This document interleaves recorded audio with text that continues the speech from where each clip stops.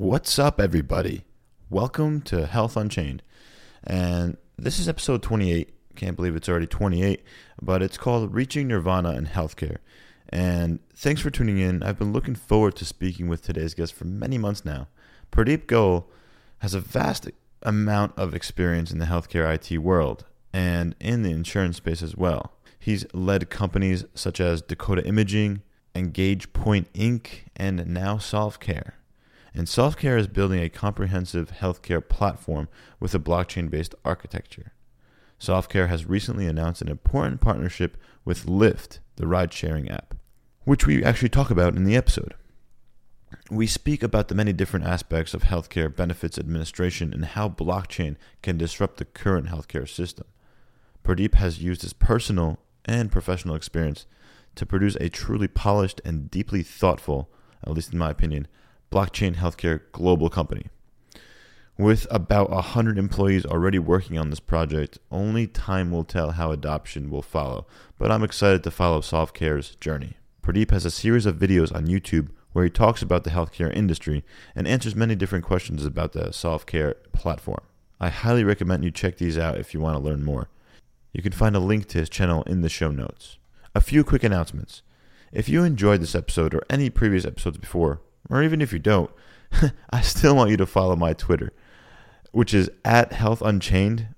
Connect with me on LinkedIn and also join the Telegram channel, t.me/HealthUnchained. If you are a healthcare provider, payer, administrator without a technical background, and you still are trying to understand all this blockchain jargon, you should check out a Udemy course meant to teach non-technical people about blockchain's implication on healthcare. The course includes sections on cryptography, consensus mechanisms, smart contracts, and how they apply to the healthcare industry. You can even take the course on your smartphone, and you'll get a certificate when you complete it. The course is $200, but you can get it for $50 if you use promo code DOGUM2019. That's my last name, Dogum, DOGUM 2019. That's all one word. You can find a link to the course in the show notes or search for blockchain and healthcare on udemy.com. It should be the first result created by Jacob Dreyer from Simply Vital Health. All right, and now let's get to the show, everyone. Thank you. Hi, I'm your host, Ray Dogum, and welcome to Health Unchained. On this show, I will be speaking with healthcare entrepreneurs, thought leaders, and executives who are using blockchain technologies to revolutionize healthcare. These innovators are building the distributed infrastructure and diverse communities required for a trusted, secure, and decentralized healthcare ecosystem. Enjoy the show. What is blockchain? Was ist Blockchain? What is blockchain? The doctor will see you now.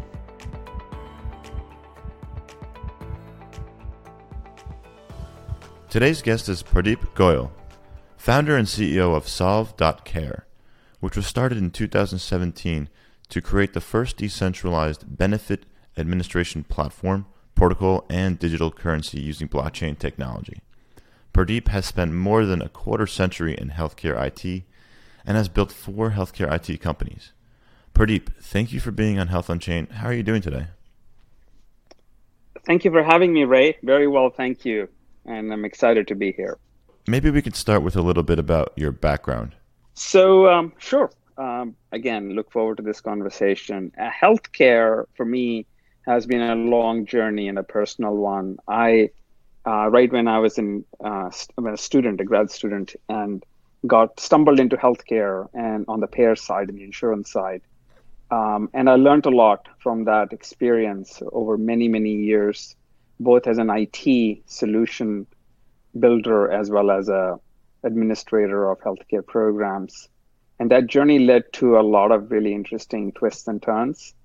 So the company that I first went to work with when I was literally a kid out of college, they stuck me in the basement of their big insurance plan and said, go figure out how our mail is opened and how claims are handled and start there.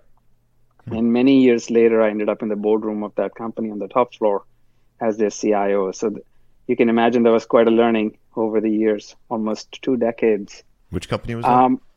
This is Meridian Mutual Insurance Company. Okay. They are a holding company for multiple companies under them, Blue Cross Blue Shield of North Dakota, and many other organizations that roll up into the mutual. But also had the opportunity to work with most of the Blue Crosses in the country along the way. The big ones, Anthem, which was then separate from WellPoint, as well as practically every major Blue. United Healthcare, Cigna, Aetna, they were all part of my world. I was part of their world. And I'm sure back then you probably had to do a lot of, it was all paper based at that point when you first started. So yeah, when I started, it was very paper centric. That's the reason I was very fortunate to have been sent to the mailroom in the basement. And the mailroom used to open at 4 a.m. and we would be dealing with how to optimize the process of just accepting this enormous volume of claim hospital bills and doctor bills coming at us, tens of thousands a day, and organizing, sorting, and then building workflow systems, figuring out how to pay them.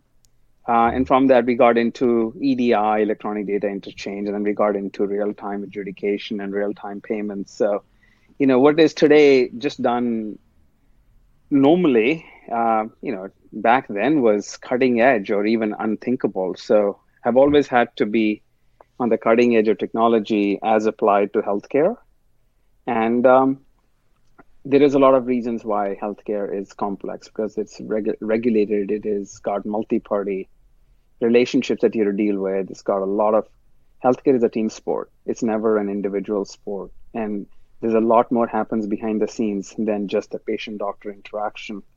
Absolutely. So that complexity is what I had to learn, and learned it both from a commercial insurance perspective, but also from a government program perspective. So got very much pulled into the Medicare operations. So Noridian had many divisions. One of them was commercial insurance. The other one was Medicare division. Another one dealt with Medicaid.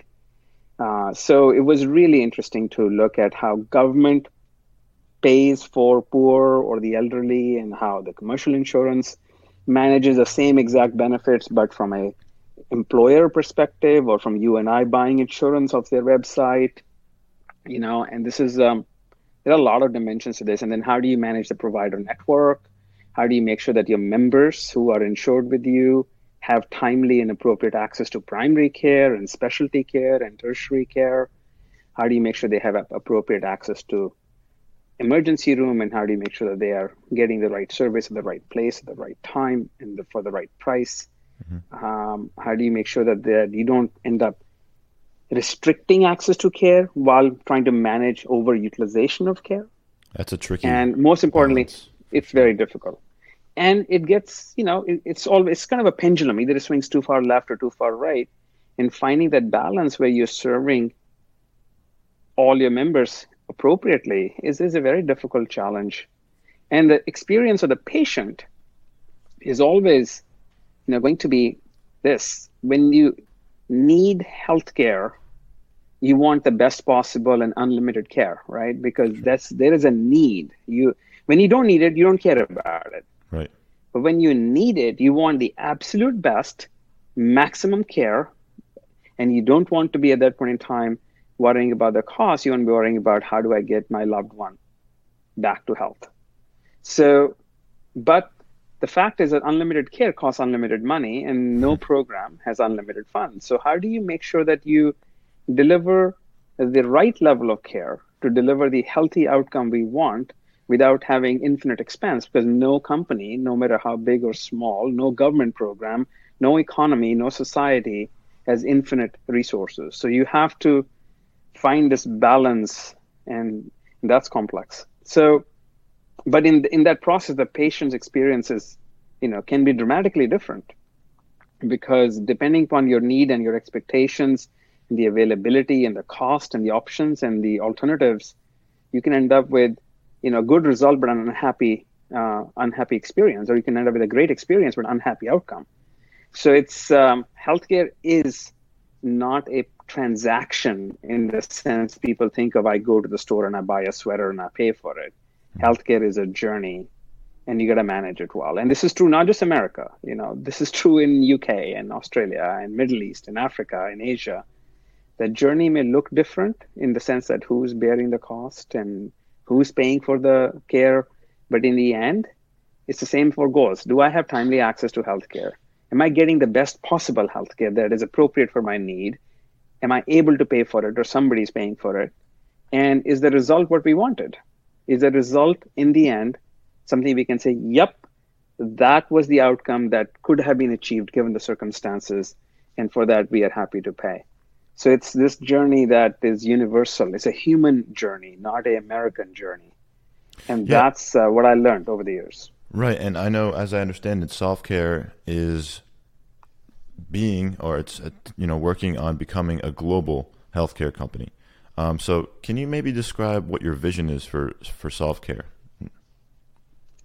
So, I have looked at healthcare from so many angles: the commercial insurance angle, the government payer angle, the government program angle, the clinical perspective, the employer perspective. And certainly as a patient or as a parent, I have a very acute awareness of what my kids need and deserve when their health is at risk. So when you look at all these things and then I've had the good fortune of working not just in the US, but having worked in different countries from a policy and administration perspective, at least being able to observe them closely in the role that I was in, I had the opportunity to go and sit with foreign governments and look at how they're writing policy and how they're administering their benefits. It became clear that there are variations in the way we administer our care model. You can say, well, UK is fully centralized and NHS does all the care, but it doesn't fix the access, quality, timely, and appropriate utilization of care just because you have one entity writing the check. Makes no difference. Because in the end, that human collaboration, the human administration, the payment, it may be that you pay me or I pay you, but somebody's going to pay somebody for the right care to the right person at the right time in the right way. So that need is universal. And you can talk to any government in the world, any insurance company in the world, and you can say to them, what do you care about? And they say, well, I care about my members having right access to, or my citizens or my employees or my family having access to the right care, qualified care. I want to make sure they're getting the appropriate care. And I want to make sure that either I or somebody else can pay for it. So there is a way to compensate for this care. And I want to make sure that the outcome is appropriate given the circumstances. So that need doesn't change, whether you're talking to rural clinic in India or you're talking to the best possible care model in Boston. Makes no difference. So what we looked at is through experience and through analytic and analyzing the issues and said, wait, we struggle with the same issues. We try to, it's kind of like the elephant. Everybody's pulling on the different part of the elephant, and the guy with the nose blindfolded is absolutely certain he's got the legs, and the guy with the tail is absolutely certain he's got the nose. It's just, we're looking at this complex beast and interpreting it with our prism. But when you step back and say, what do I really need to do? I want to facilitate patient-provider interaction. I want to enable the patient with timely and accurate information about their care options. I want to make sure they have options to not only choose where to get care, but also to some degree engagement in what care they're getting and how to pay for it. When you look at the need to measure quality and pay for quality, then these become very fundamental needs of any healthcare system. So having enough experience, having built enough systems that didn't really deliver the promise of a fully coordinated care, I was in a position to abstract it and say, let's build the equivalent of Salesforce.com for healthcare. Let's build the equivalent platform that any government, any insurance company, any hospital system, any economic model, any societal model that exists, by and large, can use it to drive the same four goals in which I mentioned.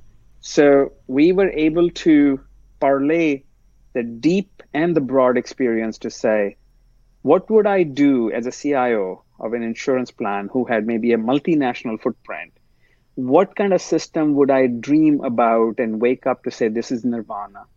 And how close can we get to it? Because you can't get to nirvana, but you can get close to appropriately configured and configurable solution platform that serves the needs of a big insurer in China as easily as it serves the biggest insurer in California. So we essentially went after the same way as we abstracted ERP or CRM Right. And we said, how do we build that platform for healthcare?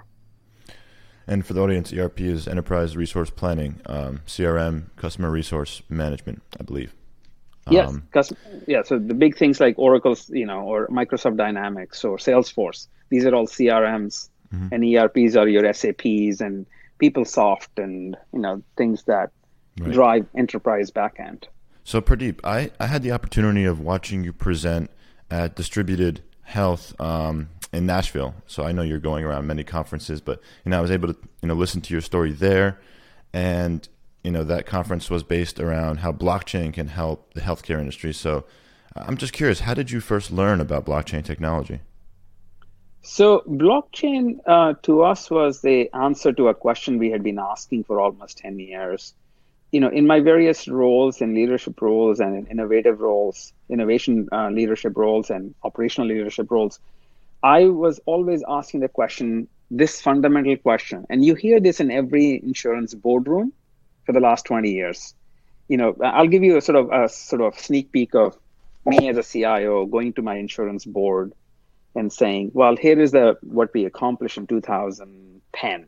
And now my report would go like this. It would say, well, we updated our claim system, $3 million were invested here. We built a new data center, $7 million were built here. We improved our data security. We stood up a Teradata warehouse. I spent $25 million in IT on improving our backend. And the board would say, okay, well, that's consistent with what you told us last year you would do. What about patient engagement? And I would say, well, we stood up a website where patients can come in or my members can come in and check their plan benefits. And then I would fail to tell them typically that the utilization is 3%, that out of 2 million members, 60,000 log in. And then I'll say, well, I launched a new app where they can find a doctor. And I'll fail to tell them that only 4% actually use it. Because end of the day, I, as an insurer, am always interested in making my administrative processes better. I'm interested in making my claim costs go down, make sure that my doctors aren't overcharging me. Those are my primary concerns. And the board wants me to engage my membership. And I do that, but I do that in the same way as I do my back office. And I'm not thinking like an Amazon.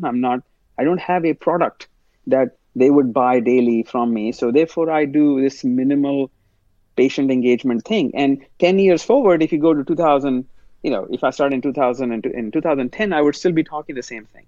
And I lived that journey. I've made these presentations year in and year out and claimed success. But in the end, in the heart of your heart, somewhere in the back of your head that you didn't really advance the ball that much forward. You're doing the same thing you were doing last year. You're just doing it faster and cheaper.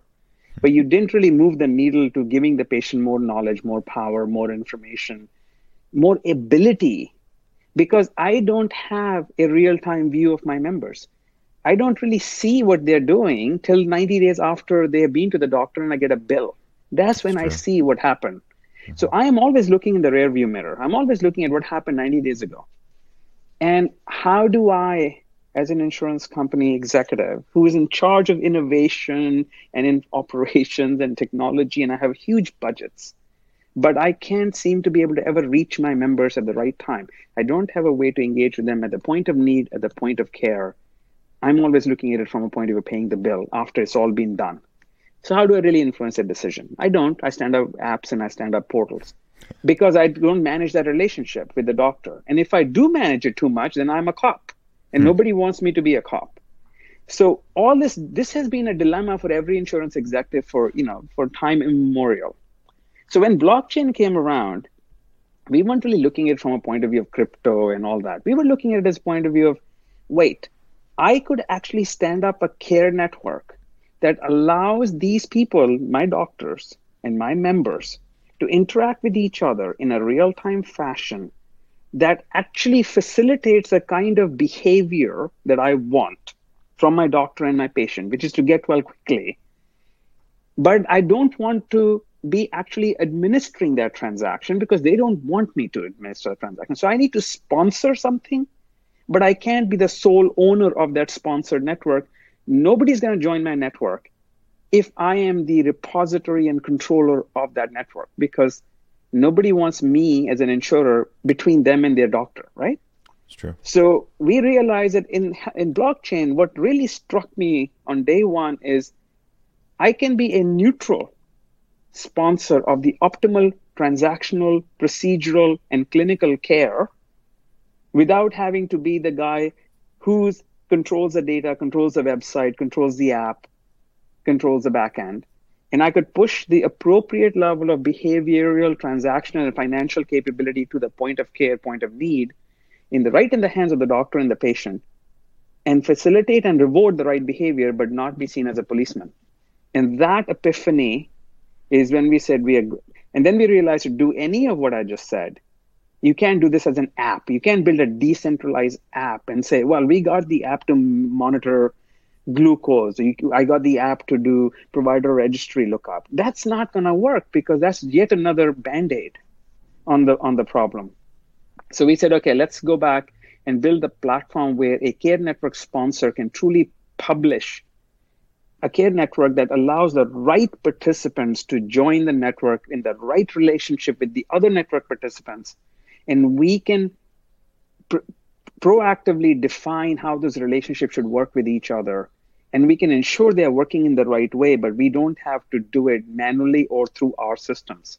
So this ability to delegate trust and authority to patient and doctor, I know I've said that for the last 2 years and maybe 200 conferences, that the real value of blockchain healthcare is the ability to delegate trust, delegate actionability, delegate payments, and delegate authority of decision to my participants instead of me in my centralized systems. But people don't quite understand what that means. But this is probably an easier way to understand it, which is if I can allow my doctor and my patient to interact with each other the way I want them to interact with each other to the right outcome, which is get well soon without wasting your money and my money, and follow the best care practices, don't overprescribe or underprescribe, take the best possible care of my members so they can get out of the hospital with the best possible care as quickly as they can and get back to their life. And I can do that without being the policeman between the two of them, but I can come back and audit and reward the right behavior almost in real time, not 90 days later. That's nirvana. That's nirvana for an insurance executive. Because in the end, whether I'm an insurance company or a big employer self-insuring my employees, or I'm a government agency responsible for all the poor people in my state, or I'm a central health agency responsible for managing epidemic of disease and influenza and other things spreading in my country, I have the same problem regardless. It is to how to make sure that these things are done right. So this is where we realize that blockchain as a decentralized ledger that allows verification, auditability, would serve as a fabric on which we can design care networks that enforce the right behavior and the right relationships and the right transactional, peer-to-peer transactional capability. And we could do that with absolute certainty by every participant that I'm not abusing that trust because I don't have this absolute control over this network. So I have built it, published it, asked you to use it if you want to be part of my network. And you are confident that your participation in this does not put you at a disadvantage. I'm not misusing your information against you. I'm allowing you to use your information with the right party who needs to know that information, your doctor, your specialist, your pharmacist. And I'm making sure they're doing their job the best possible way. And I'm paying them in real time to do their good job, but I don't have to know the details of your transaction and interaction between you and your doctor, right? So this is that right degree of separation between me and my people I care about is what we have. That's the basis of Solve Care using blockchain. So I have a few questions there. Thank you for explaining that. So I agree. Blockchain does enable this peer-to-peer interaction with multiple stakeholders and without the involvement of a third party or outside entity that controls or watches what's going on. How does Solve Care? You said that you're allowing or you are kind of controlling that the doctor is providing the right amount of care, but the right amount of care is actually sometimes subjective. Some providers think that it is appropriate to do another blood test for a specific thing, and another doctor might think it's not that urgent, or this $10,000 test may not be necessary for this person. So how do you control for that, or do you leave it upon the doctors to decide that? How does that work? Well, it's a collaborative effort. So first is that no system works. No system can be sustainable if you have a adversarial relationship with your care delivery organization. So, insurers aren't physicians. They can employ physicians, Right. but they can't be physicians, right? Right. So at the best I can have is a chief medical officer, a medical necessity director, who is going to spot check certain number of claims or behaviors to see if we are a habitual overutilization. So the way you do this is you don't start by, again, you don't want to be the policeman of care. What you want to do is to optimize the care results. So first thing you do is you can inform through the blockchain for individual need of a patient in an individual interaction with their doctor. You can inform both sides what the care guidelines as the insurer believes they are to both of them. So you're educating and informing them through the Care Wallet, which is our product, which uses your participation in the network to deliver care cards in real time. So the blockchain can publish essentially new care cards into your wallet based on what just happened. Pradeep fell down and broke his arm. Well, clearly he's going to go into the emergency room or to a orthopedic center and get his arm set and put in a cast. But there is also, once I know that, I also know that there's going to be probably rehabilitation and therapy needed. He's going to have to wear a cast for 6 weeks. And then the best practice says I should also go for 6 weeks of PT, physical therapy. Mm-hmm. So I, as an insurer, can immediately say, okay, Pradeep, you have and knowing that your right arm broke, you also probably can work full time. So I can start things immediately in action, like, okay, when your cast gets removed, we're going to get you booked for physical therapy. If you are unable to drive, I'll get you a transportation card. So you using the Care Wallet. So now you have the Lyft card in your wallet, so you can actually go back and forth to your facility. I will make sure that you have painkillers delivered to you in the mail, or I'll send you a coupon for over-the-counter painkillers that you can buy 10% cheaper than if you walked into Walgreens tomorrow. I can even inform your employer that if you go on if your short-term disability is only 4 weeks and you need to go on 2 weeks of long-term disability, I'll kick in that. There's a lot I can do to take care of my member if I am aware of what just happened without telling them how to treat, right? Mm-hmm. So benefit administration isn't about thou shall not do this because I don't think that the patient deserves it. It's more about, here are the best guidelines, here are the best ways I can get Pradeep back to work. Not only should you get the cost, you should also do PT. And I'm willing to pay 100% of your physical therapy because I don't want you to have a weak arm, which can then develop a chronic condition downstream for which I'll end up paying for, right? Right. So that's one happy path. Another thing I can do is I can tell the doctor that in the event of this kind of a fracture, the latest guidelines that exist, both in terms of curative and then rehabilitative actions that you should take, here are the best guidelines from the American Association of Orthopedics. And they may know already this, or they may not.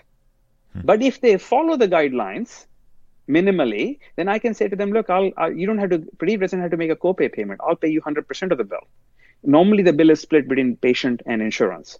But I could say to them, if you do all these things that I believe will get Pradeep back to work faster, put this kind of a cast on, do every 4 weeks of visit, and don't wait for 12 weeks and then find out something went wrong, do care continuity, whatever. If you follow these, I'm going to give you either 5% more, or I'm going to make copay go away so the patient doesn't have to pay anything. You don't have to bill the patient. Much simpler for you. What have I done? I haven't told the doctor, don't take care of my patient. I've said to them, here are the best guidelines and here is what you should do minimally. If you can do more, by all means. Sure. If you think more is needed, do it. But minimally, you should do this. So as an administrator of benefits, I'm looking at the long game, right? I'm almost always looking at the long game of keeping my members healthy. The general myth is that insurance companies don't like to pay claims. The issue is not that. The issue is insurance companies are really and should focus on, and government agencies and employers should focus on keeping their employees or citizens or members healthy. And when they get sick, get them back to health quickly. That's utopia, right? That's the right way to do business.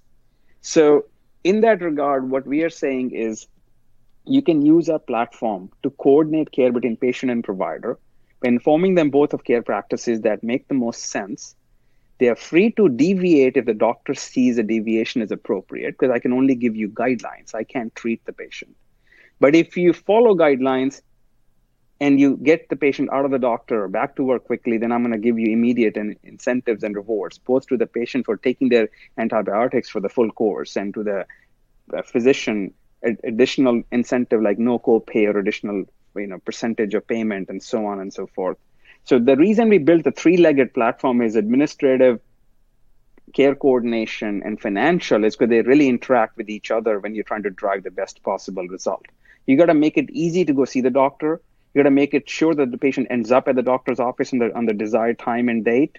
You got to make it easy for the doctor to see the patient and reduce the eligibility checking and the billing complexities, so they actually want to see my patients instead of somebody else's patients.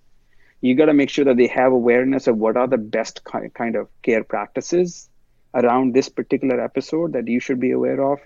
And if you follow them, I'm going to pay you quickly, real time, and more. Those are three things that come together to deliver this behavioral and outcome management goal that everybody on the planet has. Absolutely. And you mentioned you need to get the patient to their visit on time and make sure that they're able to get there with transportation. But there's also the option or potential use case for telehealth and doing a visit virtually instead of actually driving to a clinic. And I know that's not going to always be relevant. Sometimes the doctor needs to see the person, face to face. But I'm wondering how can Solvecare improve telehealth adoption? So to us, the access to care is not just about the patient going to the doctor. It can be the doctor coming to the patient, either in physical form or telehealth wise. So to me, that represents just another care card. So if care card, okay, given the scenario, given the condition that we are dealing with, I as a sponsor of benefits might say, you know what, Pradeep, here is a Lyft card to go to the doctor. So you can actually get in the Lyft and go right now, and we'll pay for your transportation. Or here is a telemedicine card, telehealth card, and you can consult with a physician who is very qualified in this condition, and we'll pay for the entire consult too. So as a incentive, I don't want to force people to take telehealth over in-person visit. That can be at times seen as, again, being the cop between the patient and the provider, but I can certainly provide options. I can provide, real-time appointment to my network. I can provide telemedicine through another form of consult, or I can say transportation being a barrier. Here's your transportation card. Or if your pharmaceutical prescription is out of your bounds, you can't pay for it. Here is your discount card. Or if you buy from my online pharmacy, I'll give you free shipping and no copay. I can create basically a personalized care experience around a wallet holder if they have my wallet, right? So the whole idea is that the chain lets me, and then if somebody comes to me and challenges me and says, well, why did you give him a teleconsult, not an in-person visit? I have an immutable record of saying, well, I gave patient 3 options. I gave them all 3 options. They elected to do this. And if the pattern emerges that certain elections are always leading to bad results, I can quickly remove that option and say, we're not going to give you that option. You're going to have to go in, because this kind of an episode requires in-person, even though telehealth is effective most of the time. My point in this is every individual's healthcare needs are unique. There is no such thing as my healthcare needs the same as yours. And the challenge our administrators of healthcare have is, how do they personalize care to the point it's relevant and effective for each one of us individually, but still manage it in some kind of a logical fashion? So what we are looking at, the platform, is to facilitate, in one sentence, same way as you hear about precision medicine, where medicine will be built specifically for my DNA or your DNA in the near future. So we're not going to just buy a off-the-shelf medicine. Medicines will be compiled and compounded for our specific diseases and specific physical and genetic makeup. Same way, we should be able to deliver precision benefits. What Pradeep needs for his healthcare and his wellness, both preventative, curative, and rehabilitative, and even chronic, disease management. These are different ways you do care, right? Either you prevent disease, or you deal with an episode, or you manage a long-term disease, or you deal with rehabilitation post-episode.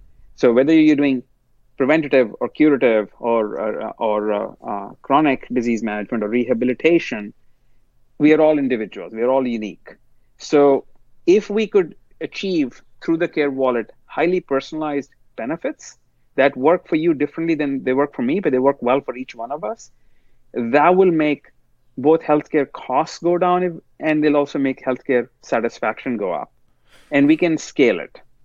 Right. So we've talked a little bit about, wallets, care cards, but let's explain the whole suite of software products to the audience. I think it'd be helpful during this conversation. So there's the Care Wallet, there's the Care Cards, the Care Coin, the Care Vault, and Care Protocol. And, you can have a transaction on this Care Marketplace. So would you mind kind of going through those and just explaining this ecosystem a little bit further? Yeah, so I mentioned that we have built a platform, and I think you just described all the key components of the platform. So why we have all these components is because, in simple terms, healthcare is complex. You can't just go there and say, I have an app that does something. It will serve a very small fraction of the population because so many variations exist in the actual relationships between doctor, patient, employer, insurer, and so on.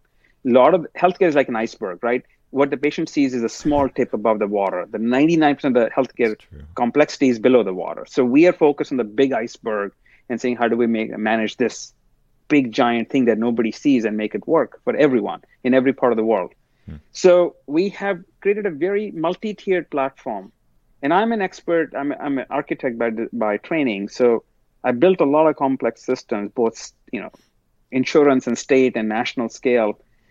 And what we have done is taken all the lessons learned from building platforms no less than say Salesforce or even the ERP systems or even bigger than them, and try to create a very logical structure. So the platform itself is accessed through the Care Protocol. The platform has all the infrastructure and components and blockchain and other technologies in it, but you don't just go and start reading and writing to a blockchain. The way you access the platform capability in terms of business is you design the participants that you want to manage, that you want to interact with your Care Wallet. You create a participation map in the Care Protocol.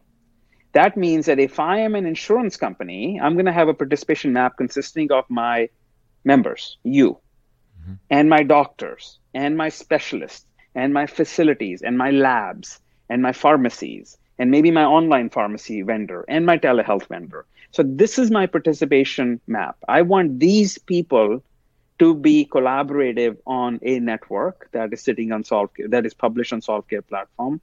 And let's call it the insurance company ABC network.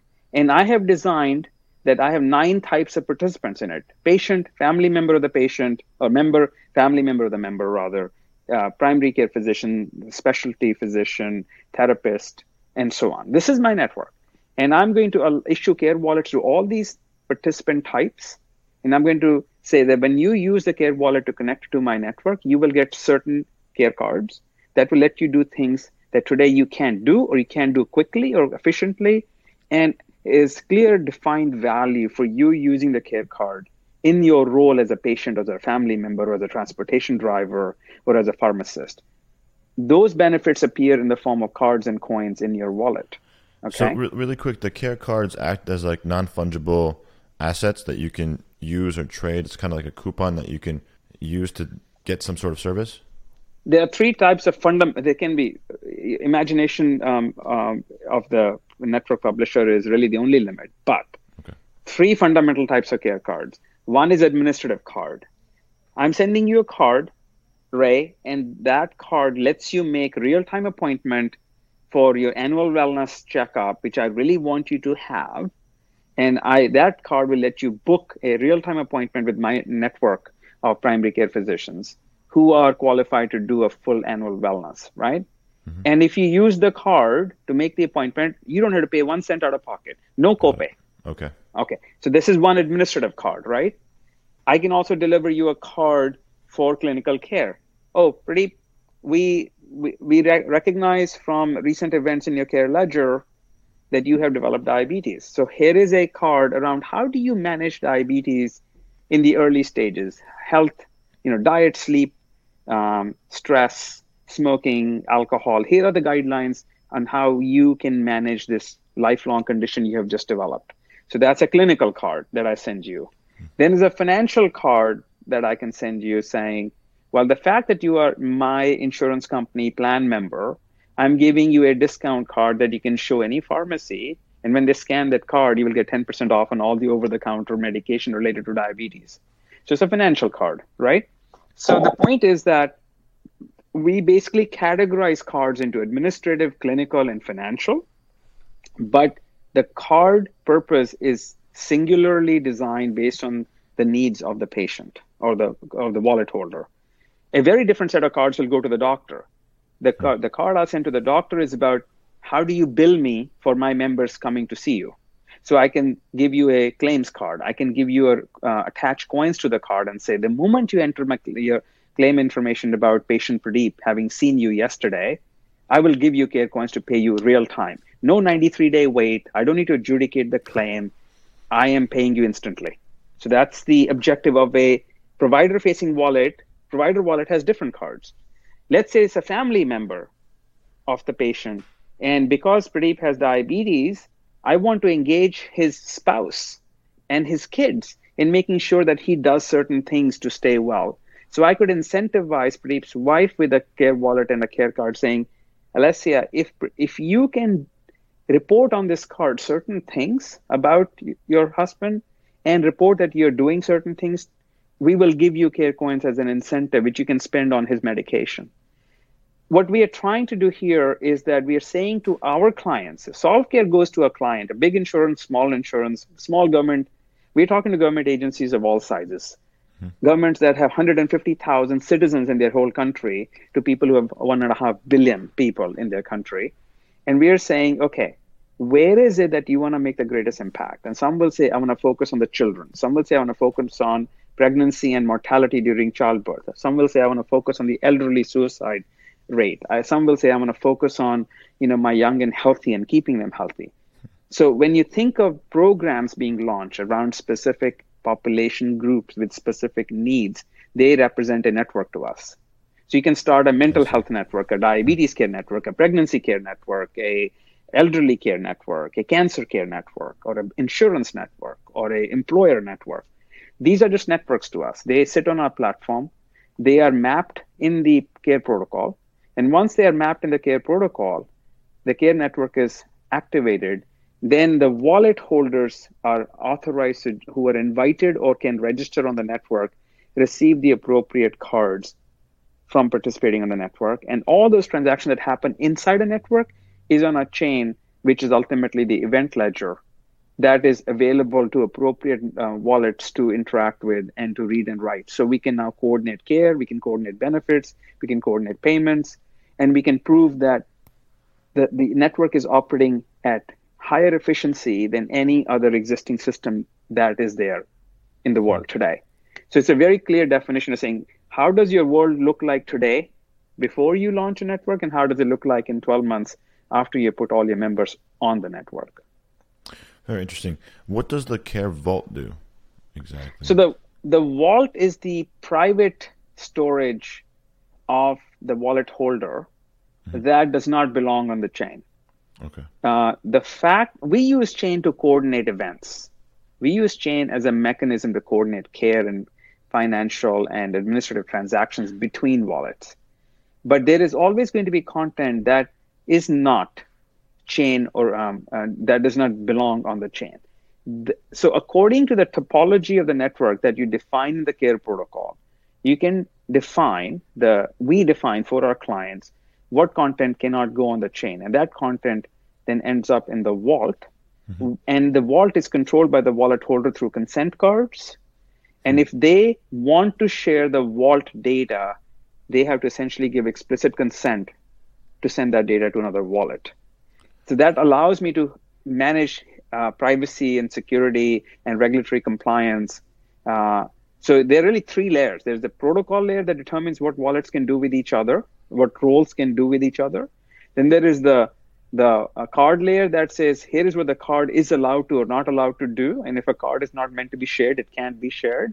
And then there is the vault level, which says the third tier, which is I need consent to to see Ray's data. I can't just go into Ray's blockchain and Ray's content in his wallet. I need to get specific consent, and that consent is what let me unlock the vault. So this essentially protects your privacy and most time you have to protect that. So when you do a X-ray test for your, broken arm, and there's a lab file, it's an image, where does that get sent? Is it like some sort of cloud-based storage, and then is that called a Care Vault, and who manages that? Just want to be clear. So in our system, there is to exchange data. So think of it this way: data comes from three places. One is a wallet holder generates data, right? Mm-hmm. So wallet holder is interacting with the cards in their wallet. The second data comes from the network, which is other wallet holders generating content or interacting with the network. And third is the data that comes outside of network, which is external data coming in, which is the example here. So depending on the origination of data, we handle it differently. If it's data originated in the wallet or received from another wallet, that's handled by the core network. If the data is originating outside the network, then we accept that data or exchange that data through endpoints, which are essentially gateways through which we can take in data. Now, once the data hits the endpoint, then the Care protocol kicks in to say, what kind of data are we dealing with here? And can it go, is it an event data that can be on the chain, or is it content that needs to stay in the vault? So then the endpoint will trigger an event on the chain, which will tell the wallet, your wallet, that there is a content waiting for you on the endpoint, and then the vault will receive it directly, and it will not go into the chain, other than the fact that we have history of this transaction on the chain. So it's a fairly complex architecture designed to protect the right. We have to balance transparency of interaction between wallets, which is what the chain facilitates, with privacy of content that the chain should not have automatic visibility to. Now, I can always, as a wallet holder, publish content to the chain with my consent, but that's not the default position, right? That's the default position is my data is private because it's clinical data. So we have very multi-tiered event and data model information architecture that allows us to decide when we publish a network, when we publish a care network, what's on-chain data, what's off-chain data. And that's where, once you put that in the protocol, then that's the way it's going to work. Interesting. So moving a little bit off topic, I'm curious about, your global experience, and which geographic and also demographic markets do you think will be the first to adopt a, consumer-based blockchain healthcare application at large scale? Well, we're certainly seeing a lot of interest and success in the U.S. So U.S., we are, there's a lot of talk in the U.S. about, around the world, blockchain is very promising and we need to find good use cases. I beg to differ. Our experience shows there is abundance of use cases if you know healthcare. Mm-hmm. The ones who ask the question, how will you use blockchain in healthcare, simply are saying, I don't know how healthcare works, so I can't figure out how to use it. But if you know healthcare, there is abundance of use cases. Our value proposition to our clients isn't constrained by, we don't know what to do, but rather here's 100 different things for which you can build a care card: eligibility, enrollment, provider directory, appointment, referral, pre-authorization, claim, billing. Sure. I mean, tell me, it's such a long list. Oh, yeah, let's look at what use cases. So for us, it's not a question of figuring out the use case, but rather figuring out which use case applies to our client. So we are able to go into a large or small insurer or self-insured employer or a government agency and literally sit with them and say, let's look at your pain point. Let's not obsess over blockchain as a technology. Let's focus over what population group and what healthcare need and what objective are you striving towards. So do you act as a consultant as well? Your company, does it help with, certain projects and getting your clients up and started, like getting going? We do. Not as a traditional consultant, I'll come in and do a 6-month study and charge you an arm and a leg, but more in the context of, we are healthcare experts. You are a healthcare organization that has clearly identifiable business objectives. Let's do a 2-day brainstorming session. We'll show you a dozen care cards or 20 care cards that are currently in production or are in development. Let's see which of the combination of care cards in the hands of a member wallet will trigger the best kind of outcome for you. So we start with the problem, we map the problem to the cards we have in library, and we say to them, okay, these three cards, a transportation card, an eligibility card, and a prescription card, will address the needs of this group of people you are worried about, right? So typically that's how we go in.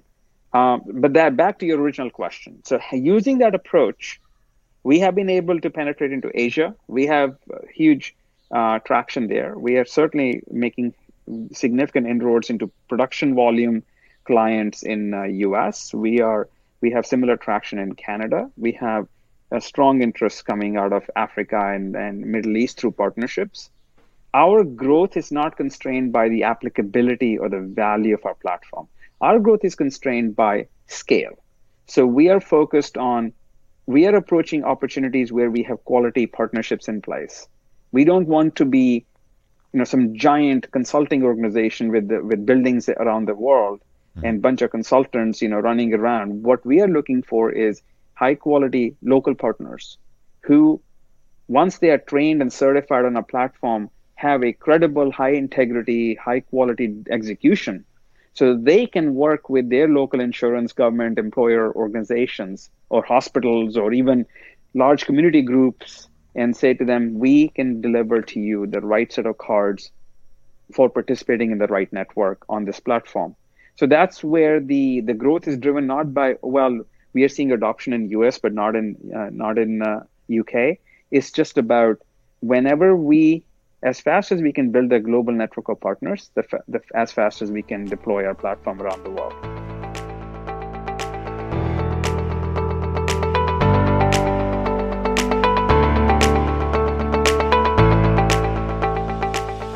Welcome to Health Unchained News Corner. Parkinson's disease is difficult to diagnose, especially since symptoms are not always clear during the early stages of the disease. There is no cure for Parkinson's disease, and it's the second most common progressive chronic neurodegenerative disease after Alzheimer's. In March 2019, a Singapore-based nonprofit foundation called Ocean Protocol announced a partnership with a health AI IoT company called Connected Life, which is collecting wearables motion data from patients as part of a clinical study with the National Neuroscience Institute in Singapore. The project includes research partners in Germany and Turkey that are developing an objective measurement of motor symptoms to advance early diagnosis and personalized treatment. There's a lot of floating data that can be used to create better AI models, but most of this data is locked up in silos across different healthcare records and different databases, or not even collected at all. This partnership will provide a safe method for sharing patient-generated data privately and securely. As their model is being trained on randomized patient data from around the world involving multiple ethnicities, age, gender, etc., this can ensure that the AI model is unbiased. After the initial cohort of 100 patients, Connected Life is planning to replicate the clinical research initiative in multiple study sites around the globe. The goal is greater than 90% accuracy for the motor symptom scoring, with data continuously gathered by the device. This announcement was brought to my attention by Andrew from the Health Unchained Telegram group. Thanks, Andrew, for being such an active contributor to the Telegram group. And now back to my conversation with Pradeep Goel, founder and CEO of Solvecare. So how many customers do you currently have? I know you have a few partnerships, one with Lyft, which I want to talk about in a little bit, and as well as a previous partnership you had with Arizona Care Network as well. But are those what you consider customers? Or, actually the question could be, how many customers do you have, and then how many users do you have?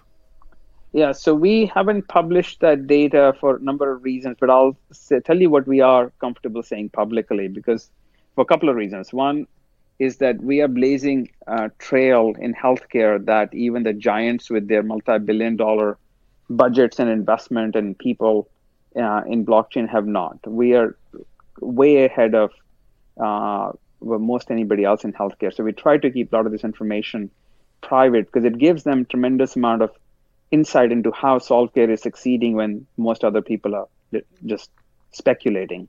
Mm-hmm. That being said, I will say this, that our active pipeline of clients, both signed and in discussions, is almost 100 distinct insurance companies around the world, and employers and government agencies and so on. So we have a vast pipeline with our people that we are actively engaged with. Now, and that means that we are actually doing brainstorming or sessioning with them on requirements or use cases, or have signed contracts or are negotiating contracts. We have a 7-stage sales cycle. So these people fit in that sales cycle somewhere, which is where this pipeline is. So we are very excited about it. We're also very cautious about it because we will only bite as much as we can chew and digest. So we are happy to say to the client, not today, let's come back to this in 6 months, than to sign up a bunch more than we can actually deliver. But those are our philosophies, that you only make one misstep to ruin a reputation. So therefore, we are conservative in how fast we will take on new clients. But there's more business than we have capacity, is a simple way to put it.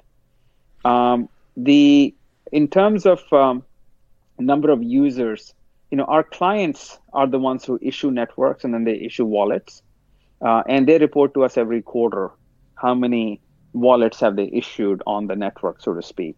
Of course, you can download the wallet from the App Store. That's not the question. The question is how many of those wallets are then registered on your network, on your instance of Care Network. And you may have multiple Care Networks. You may have one in Indonesia, one in Thailand, one in Vietnam, because you're an insurer that has insurance products in all these countries. So you may have a network for each of these areas. Or you might say, I'm going to create a diabetes care network for all of 25 countries where I sell my insurance plans in. Doesn't matter. It's entirely up to you how you create the topography of the network.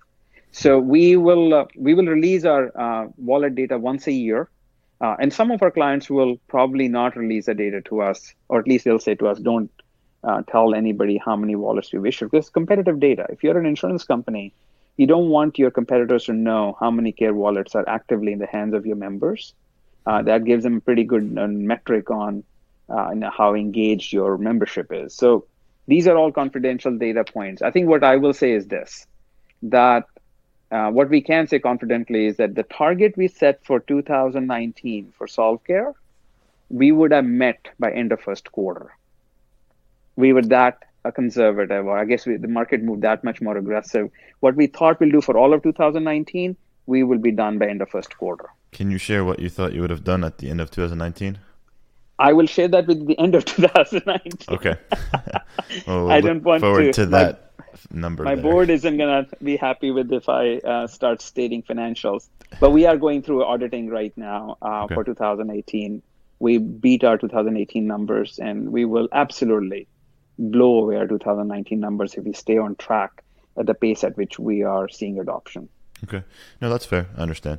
My other question here is, what metrics are being measured to actually track the progress of the Arizona Care Network project? So they have Aside several from metrics. Wallet numbers. Yeah. Yeah. They are looking at their primary metric, and I don't want to speak for them, but I will speak to what they publicly have said.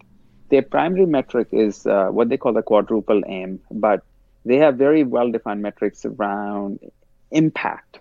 So the metrics that most interest us are a reduction in adverse events.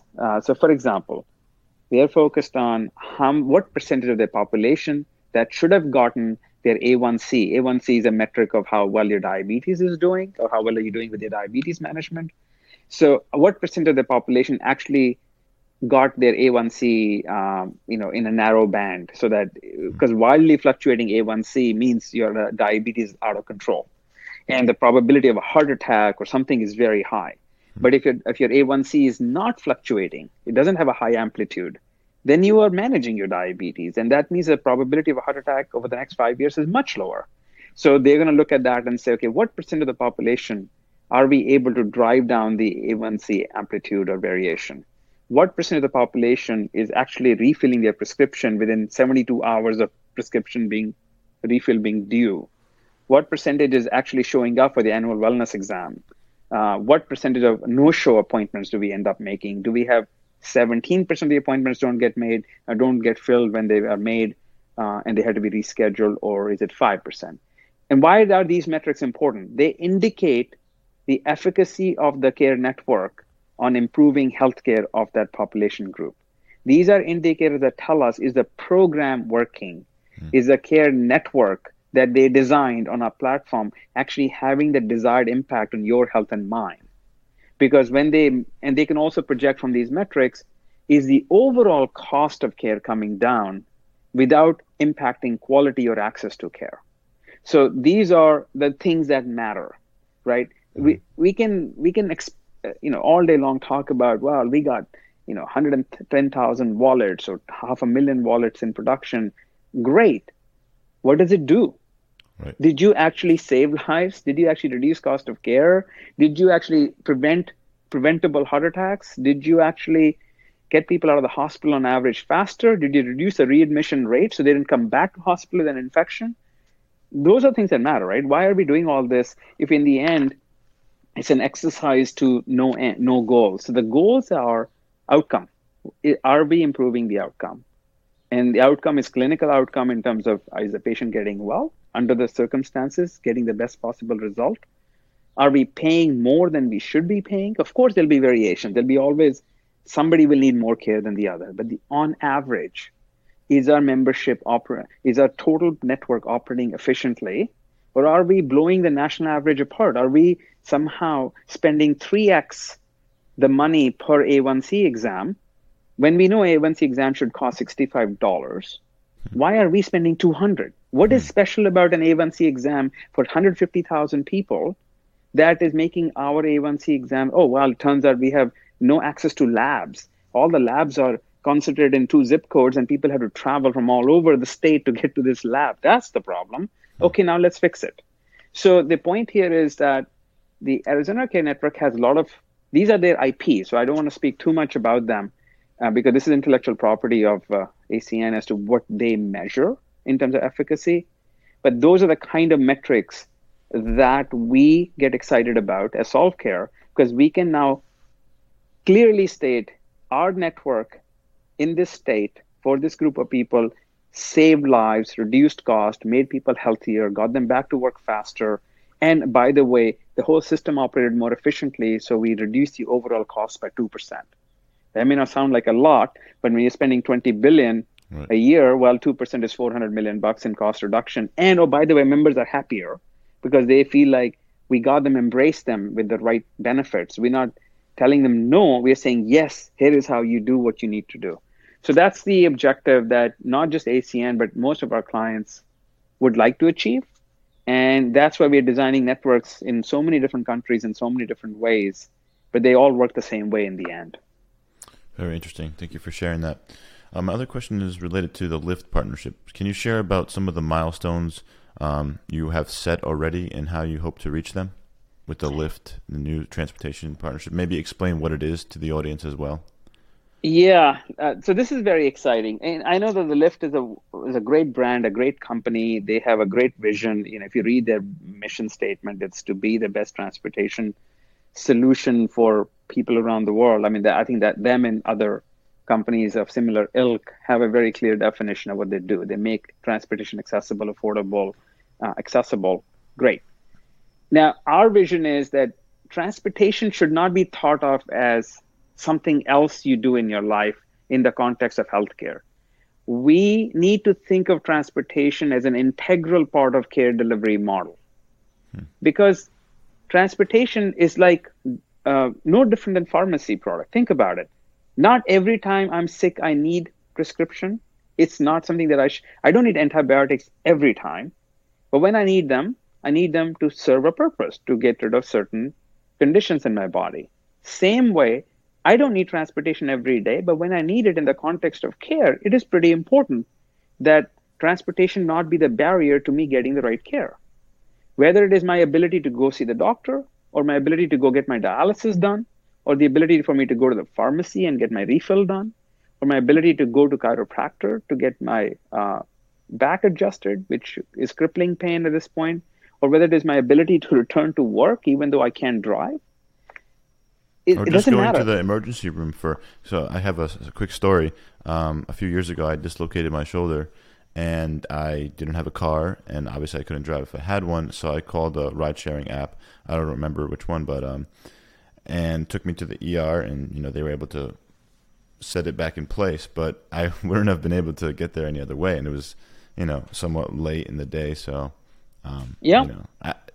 20 years ago, I wouldn't have that option. I would have to call somebody or something like that. So, And that's the most compelling option, of course, is that when the patient sees a need to go seek medical care, and sometimes, and oftentimes, you will see that the flexible transportation is as good or better alternative than waiting for medical transportation like ambulance. But I think ambulances are a very unique case. You have to think about them very carefully, because if somebody's at risk that during transportation something very serious can occur to them, and you don't know whether that risk exists, and then obviously the emergency medical transportation has a very clear role and definition in healthcare, and it's not going to get replaced and shouldn't get replaced with just transportation, regular transportation. But there is a lot of things that emergency medical transportation cannot do that non-emergency medical transportation can do. For example, again, I broke my foot a few years ago. I was on crutches, and obviously I couldn't drive, so I had to wait for my wife to take me for my checkups, for my physio, and all those things. Clearly, having a transportation capability like this, it would help, but it'll be helpful a lot more if my physician and my insurance company were also aware of my need and were facilitating or managing this in the context of my care and benefits.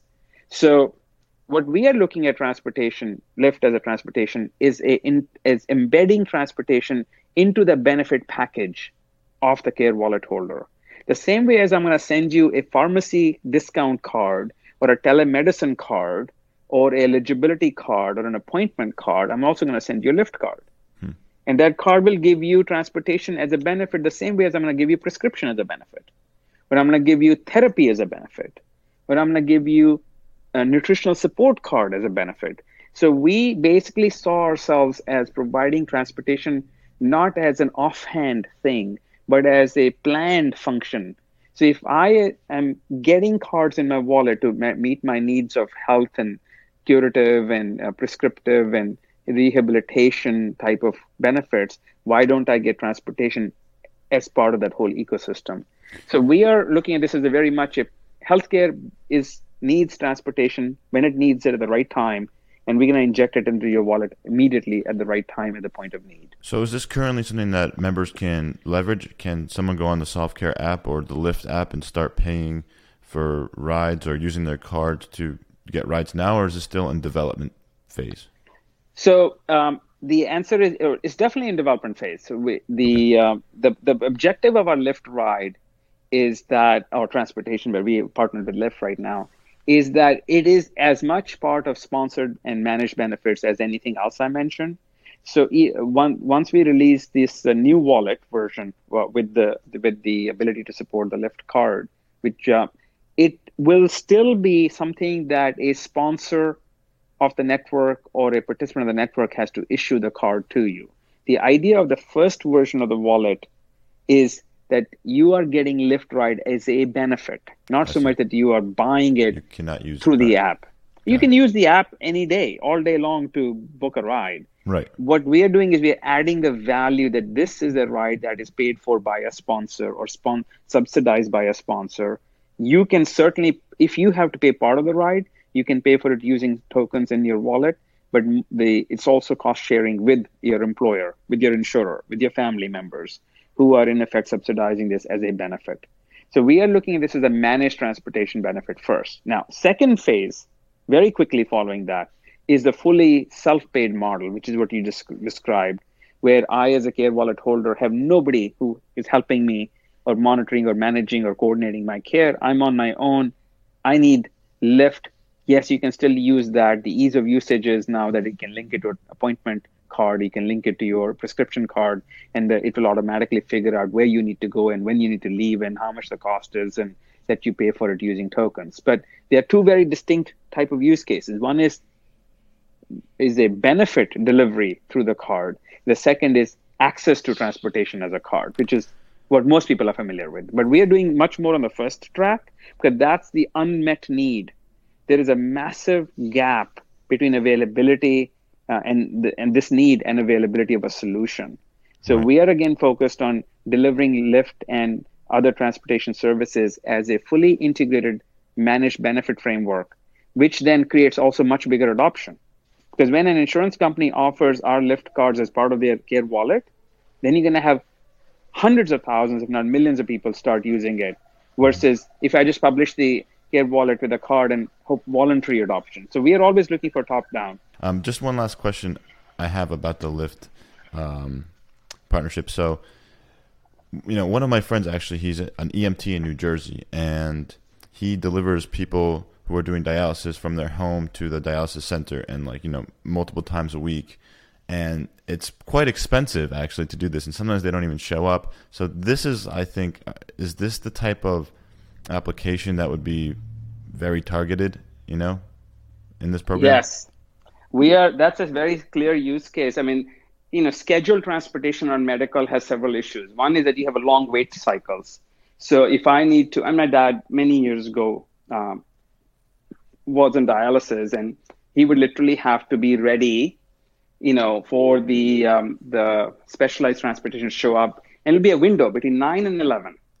So he would have to sort of get in his wheelchair and be at the doorstep of our, unfortunately we could see where the pickup is from the living room, but he would be in his wheelchair sitting in there waiting for anywhere between 1 to 2 hours before the bus would pull up and the van would pull up and he would go there. I mean, that's a huge barrier and he would sometimes get so tired, like, forget it, I'm not going. Because of, it's you don't know when it's going to show up. I mean, it's very disruptive to a patient's life. Then there is a cost per mile, which is very, very high. I mean, it's an order of a magnitude higher than you would pay for transportation using one of the ride-sharing services. Then you have flexibility. On the way back, once his procedure was done, he could end up waiting in the lobby of the dialysis center 2-3 hours before the ride could pick him back up. And of course, most often than not, we just, if I found out that he was waiting, I would run from the office, go get him. But that's not an option for everyone. And it's just a poor option in any scenario. So the answer here is flexible, near real-time availability tied to approved benefit and approved subsidized cost sharing linked to an actual medical need. If you do those three things, you link the transportation to need, link the transportation to the convenience of the patient and the doctor, and you manage and subsidize a cost, that triangle of those three values delivered through a Care Wallet will absolutely reduce cost, will absolutely change patients' life experience and pain experience and suffering. It will absolutely make the physician happier because they will see when the patient will arrive versus waiting, or when the patient will not arrive instead of wasting their time. And we will see overall cost per mile go down. So we are investing very heavily in this relationship with Lyft, not just in terms of announcing it and building it. We are actively sitting with many, many different clients and in designing benefit models where the Lyft as an integrated benefit will create significant savings. And without naming names, one recent discussion we had with a single client, we estimated that we could reduce comfortably their current annual transportation cost for their membership, which is running over $200 million a year for them today. That's how much they spend today on specialized medical transportation a year. We could cut that down. We think we can cut it down by half. But even if they say, look, if you cut it down by 20%, you'll save me $40 million a year. So these are staggering numbers. And when you think about it, that's not even a huge insurer. That's a relatively mid-sized insurer. So, and there are hundreds of them out there, right? I mean, my old company was, over 1 million lives. This insurer we're talking about is only 150,000 lives, and they're spending $200 million a year in transportation. A lot of it, which is considered to be unfriendly from accessibility, timeliness, flexibility, and cost perspective. So staggering numbers are at work, and all of that will flow through the Care Wallet. So yes, in the end, if we move this client onto our platform this year, hundreds of millions of dollars worth of Lyft rides will be taken through our platform at full ramp. And that's just a single client. And I'm sure there's some regulatory barriers for that as well, though. So can you just broadly discuss how regulations have impacted your business? Well, regulation is always present, and regulation is a dual-edged sword. in some ways, regulation is absolutely needed to And protect if you can the actually, right. sorry to interrupt, but if you can actually tie in to the fact that, as I understand it, Softcare is an Estonia-based company, right? So if you Yes. can tie that in and how, what are some of the advantages and disadvantages of being Estonia-based and how that plays into regulation as well, I'd be curious to know about that. So first, coming back to regulation, then the regulation is very much local. So you can have state and federal regulation in the U.S., and depending on the program, you have to comply with both. But those and sometimes you need to prove to the regulator that you are doing a net positive, not a net negative, in terms of serving the members and the citizens. And regulations also vary in the sense that an commercial insurance plan, is primarily concerned about patient safety and patient privacy, but is free to design their benefit plan typically, and is then subject to the insurance commissioner signing off on the benefit plan. So you have to show metrics. You have to always show what you're doing for the patient's benefit. What are you doing for the provider's ease of administering care, and what are you doing to improve the outcome? So same goals we talked about. And if you have credible impact, or if you show a credible journey, then you get regulatory approvals, sometimes easily, sometimes more difficult.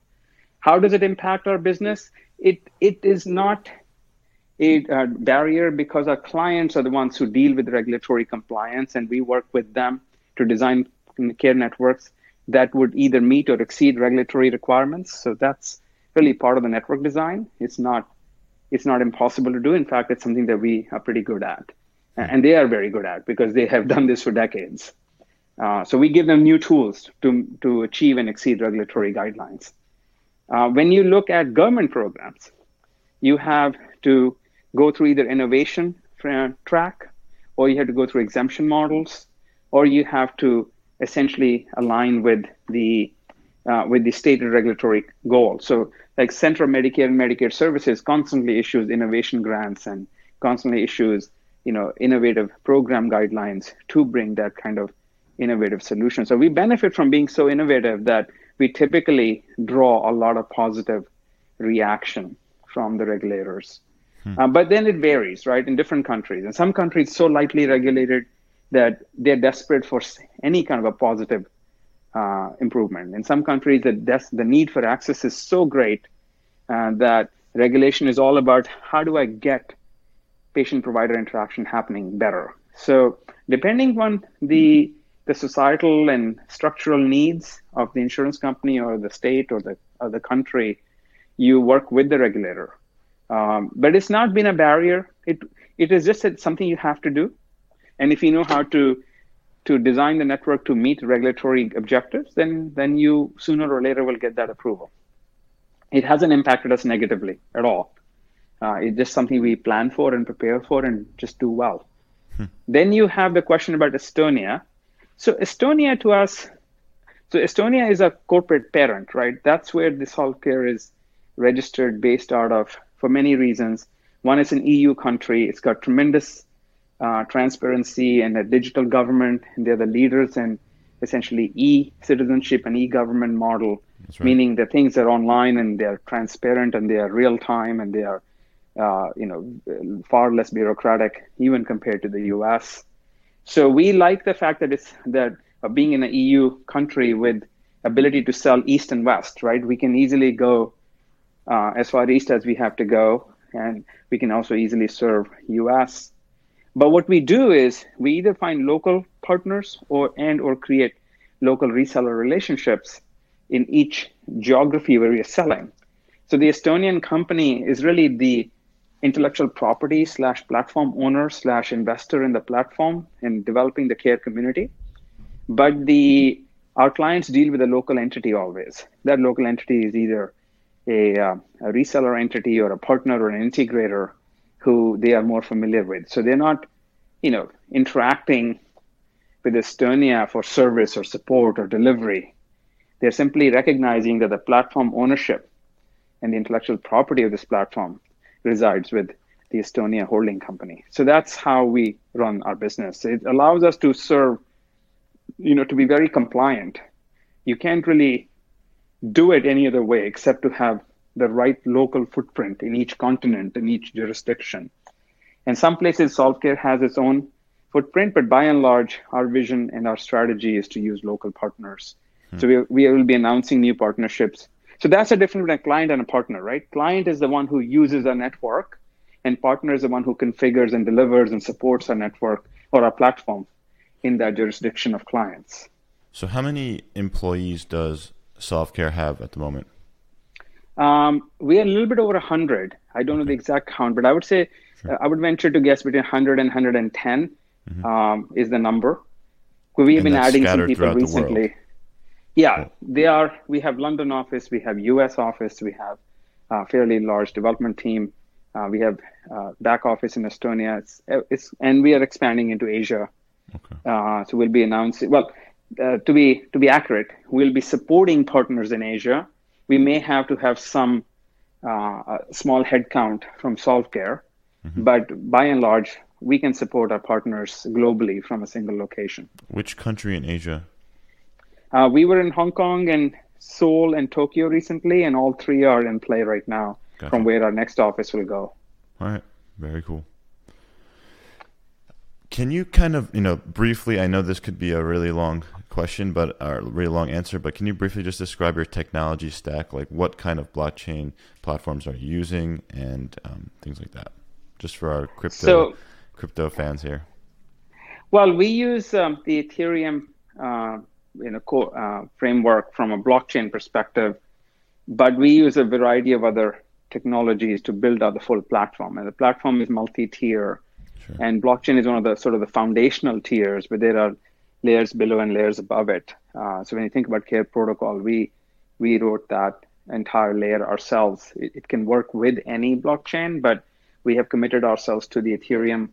And the particular Ethereum, my CTO is better equipped to say that, but we have focused on the enterprise version of Ethereum, essentially with an objective that each care network can operate as a private blockchain connected to a main net through which they can do network-to-network transactions. So that's a general idea, but we use, Java is our core technology above blockchain. And then I know that we use a variety of partner technologies around machine learning and around data analytics. Around transportation layer, we use messaging system, and I believe we use Java messaging system services to do off-chain transactions. But it's a fairly complex platform in the sense that we've been investing in it for the last 2 years, day and night. It's a very aggressive rollout schedule, and our clients are demanding even faster, time to market. So it's a great journey, but the thing is, we've been there, done that before. Blockchain is new and evolving technology, sure. But the platform building is something we have done many times. I've built massive platforms before, but this is the most fun. This is the most exciting. This is also the most efficient. I guess it's just because you've done it 5 times before, it becomes easier and easier. That's fair. Were there any events or announcements in the healthcare blockchain space that was very surprising to you? Or unexpected, and why? Well, I think overall I'm pleased with the, not so much surprising, but an observation. When I first launched Solvecare 2 years ago, and I started to speak about the use of distributed ledger technology as a coordination and benefit management framework, everybody was talking more like ID and medical records on blockchain, and it was more the basic stuff. So we were perhaps very far ahead, and we heard a lot of criticism from the market that, people are only going to be interested in blockchain for the very obvious use case of medical records or something like this. And we kept saying that's the obvious, but not the most compelling value. You can understand it as an average consumer and therefore get excited about it. But when you think about the healthcare delivery models and healthcare payments, that's not going to move the needle. It's not going to move cost or outcomes as much as you think. The real iceberg is below the water, and that's where the real value will lie. What is really nice to see is that over the last 2 years, people are coming to this epiphany that we can use blockchain to actually coordinate care and benefits and payments better. And it's somewhat, in some ways, it's flattering. It's in other ways, it's frustrating to say that, yep, told you so. This is nothing. I'm glad you have this epiphany, but all you had to do is to go read the white paper from 2 years ago, and you will see that we spelled out in great detail how blockchain will actually be used in healthcare.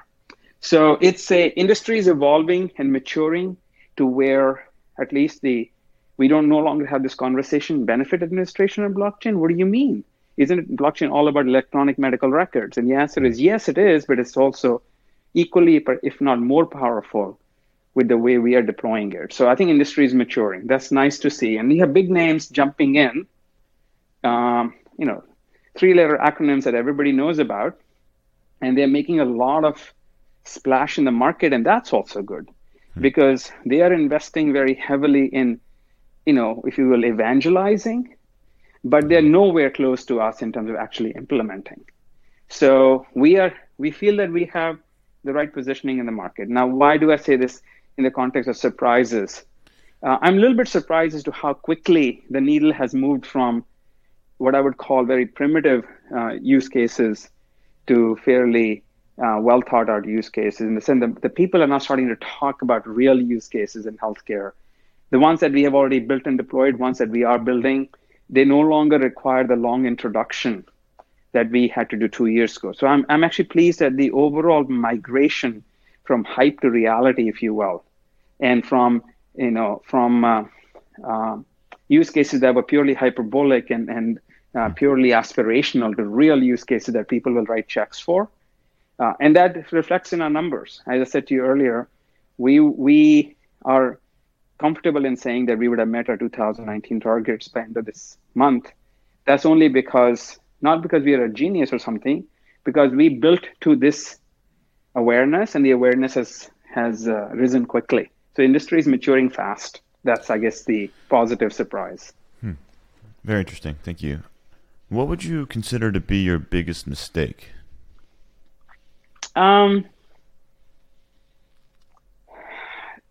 That's a great question. I know you wrote that to me earlier, and I have thought about it. And there are several. Some of them probably we shouldn't speak out loud because they would give our competition some advantage. But I would say that our biggest mistake in this whole journey has been maybe the limitation in our inability to explain to an average consumer, average person who is crypto enthusiast and blockchain enthusiast, how much of an impact we are going to ultimately have on the lives of people. Not just like, oh, I love crypto and I can trade in coins or tokens, or what I see us not still being able to do as well as I would like to do is to help people understand the human impact, the incredible possibilities and real pathway to achieving better access to care for you and I and for our kids, for our parents, the ability to manage disease better, and not to have avoidable human suffering from lack of knowledge or lack of timely intervention, and to have an independent consumer who is actually not just a passive recipient of healthcare services by people who are smarter than him or her, but an engaged, informed patient. I don't want to be a dumb patient. I also don't want to be a helpless patient. And I also don't want to be hoping that I'm getting the right care.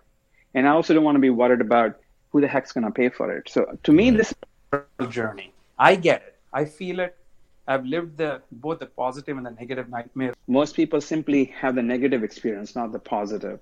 And I think we need to do a better job of explaining the true impact of this. We are getting better at it.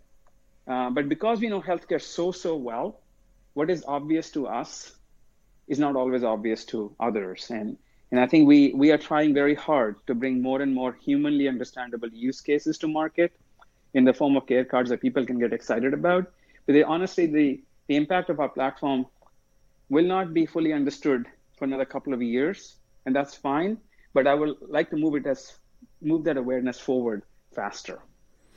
Yeah, and I was really pleased to hear that, you're using or looking to use machine learning and AI to really optimize patient care. So taking the data that your users and members are generating and actually trying to create new models and what is actually good care, because that is something that is still nirvana, right? It's still something that people are trying to, reach. So I'm just really excited for that too. Yeah. So another fun question here. So who is your favorite business person, researcher, or scientist in history or now? Well, there are so many. In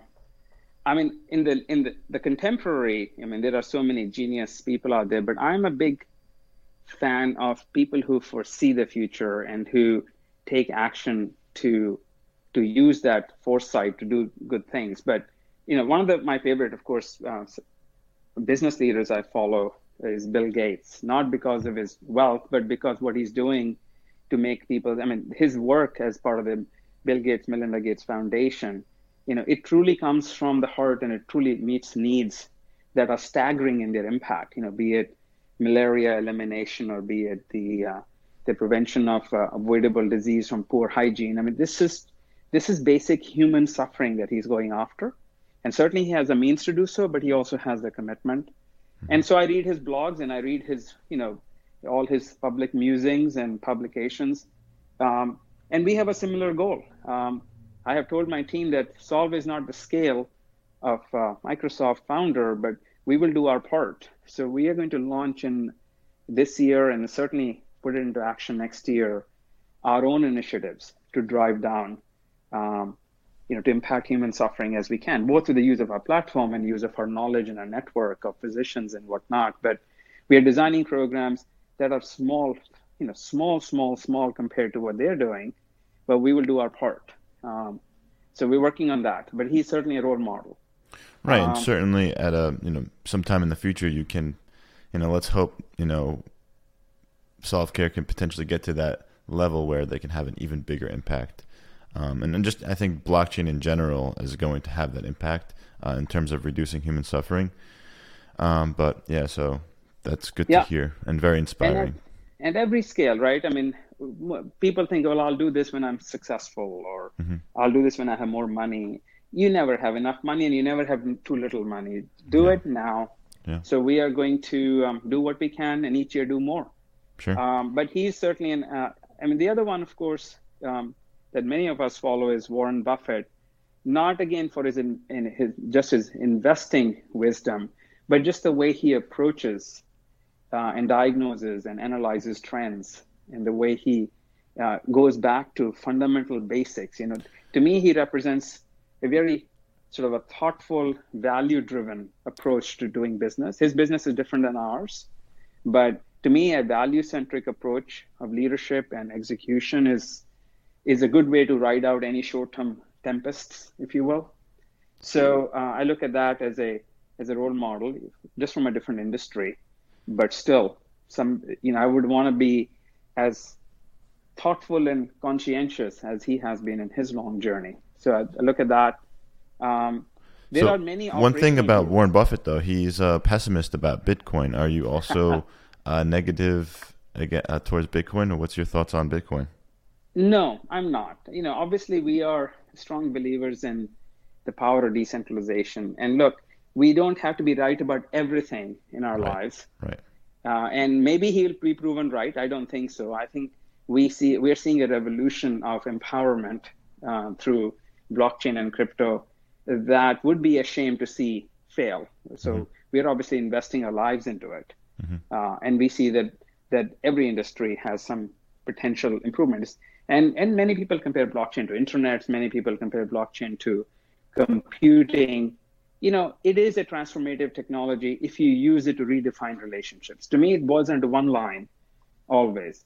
Blockchain is a technology that can help you redefine how people interact with, rely upon, and transact with each other. It's a redefinition of relationships 100%. That will make us rethink how we live. I'm not smart enough to think about all the use cases, nor do I care to, but in healthcare, I see the potential, clearly.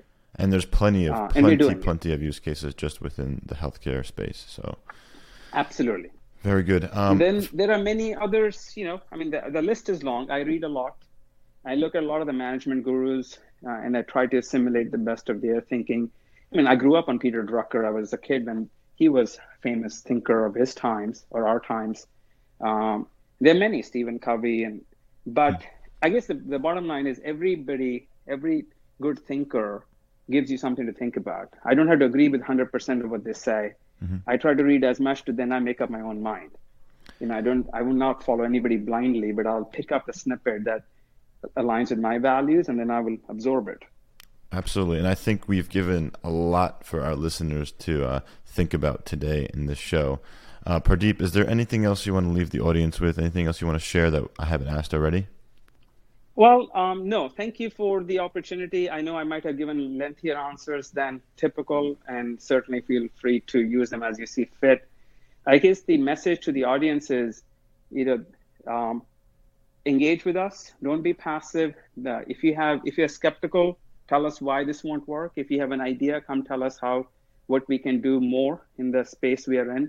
If it comes to human care and human suffering and human outcomes around their health, we are open to listening to the needs of a single person as we are open to listening to the needs of a billion people. So I would invite your audience to reach out to us. We're very accessible on various different platforms. What's the best way to reach you? So I think we have the best channel is, of course, a Telegram channel where there are thousands of people very engaged with us. It's Solve Care channel on Telegram. We have literally tens of thousands of people engaged there daily. Then there is also our email, info@solve.care. That is absolutely monitored and responded to. It does not go unattended even for a day. So when people write, they will hear back from us. We also have a variety of online sessions that I do, which then trigger an avalanche of questions. But info and Telegram are definitely active all the time. And then I'm accessible for a specific conversation whenever that's appropriate. So The answer is Solve Care is always on, right? We are 24/7 company. Somebody's always monitoring everything in all our communication channels. So reach out to us and we will listen to, if you have a great idea, you want to build a care card for your community or your country or your healthcare system, or you want to be an integrator, or you want to help deploy our platform in that, or you just have an idea for us to do something, we're very keen to listen. Healthcare is a human need, and we want to be as relevant to as many different societies as possible.